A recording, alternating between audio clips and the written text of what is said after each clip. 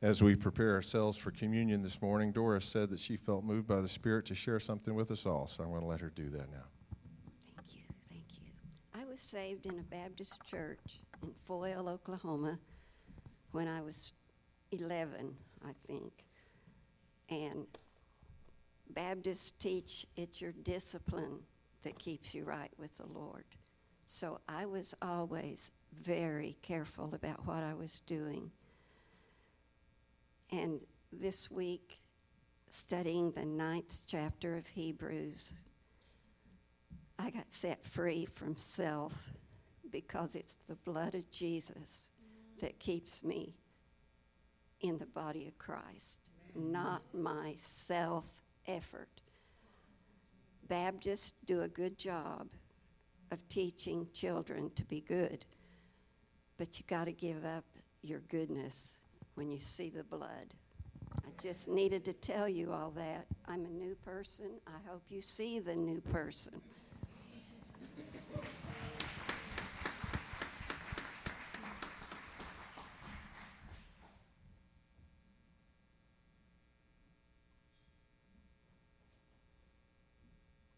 I don't think it's just the Baptists that struggle with what makes us right with the Lord sometimes. I think we all do. But I think we all, at some place deep within ourselves, want to be right with a God that loves us like that. But as the monologue or the trialogue that we just had a moment ago said, those things that separate us from God, our own sense even of our own sin, can sometimes distance that fellowship. Our sins add up like coins, a little bit here and there. But over a lifetime, even over a week, they can add up, can't they? And what do you do with that? I remember Judas, his coins, 30 of them. You know, most of us, when we've really done something wrong, I hope we come to the place that we repent and we recognize it and we turn to God. But I'm afraid if you're like me, lots of times when I've done wrong, I just try to justify it. I try to say, well, they had their reasons, I had mine. So easy for me to try to justify myself. I don't know how that works for you. It doesn't really work very well for me. Or some will say, go and try to make it right with somebody else first, you know. That's a good thing to do. Judas tried to do that with his 30 coins.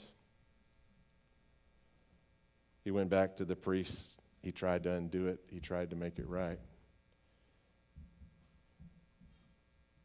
But Judas, that didn't turn out so well.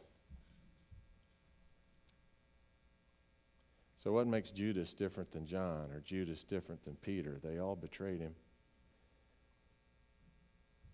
But Peter and John returned to Jesus. They humbled themselves and they asked for his forgiveness, and his forgiveness, his blood, as Doris just testified, can make it right. He was offended whenever we offended another. He is the Lord of life, can forgive us, can give us a new start. If you sense the accumulation of your own failures, the accumulation of your own offenses to God, the accumulation of your own disappointments with others, there's a place you can go and be forgiven. And it's to Jesus. And the good news is, in this communion this morning, he is present for just such business. To forgive us, to cleanse us, to set us right with God, and set right with God to empower us to love one another again, as if we'd never offended. So I invite you to this table of grace this morning. If you're here in the sanctuary or if you're watching online, if you've got juice and bread where you are, Lord God, we consecrate these elements for those purposes. On the night in which he gave himself up for us, Jesus took bread, and he gave thanks to you, our Heavenly Father, and he broke the bread, and he gave it to his disciples, and he said, "Take and eat of this, all of you, for this is my body, which is broken for you." And after supper, Jesus took the cup, and he gave thanks to you, our Father, and he gave it to his disciples, and he said, "Take and drink from this, all of you, for this is the cup of the new covenant, poured out for you and for many for the forgiveness of sins. Do this as often as you drink it in remembrance of me." So, Lord, we pray that you pour out your Holy Spirit on these gifts of juice and bread and upon us, your people, as we partake of them. Father, renew us as your body by the very touch of your Holy Spirit this morning to forgive us, to set us free, to make us right with you, to give us the opportunity to make things right with others. We ask this in the name of your Son, our Savior, our Redeemer, our Sustainer, our hero, Jesus Christ. Amen. Would you pray with me? Our Father, who art in heaven, hallowed be thy name.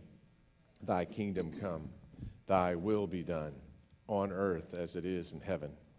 Give us this day our daily bread, and forgive us our trespasses, as we forgive those who trespass against us.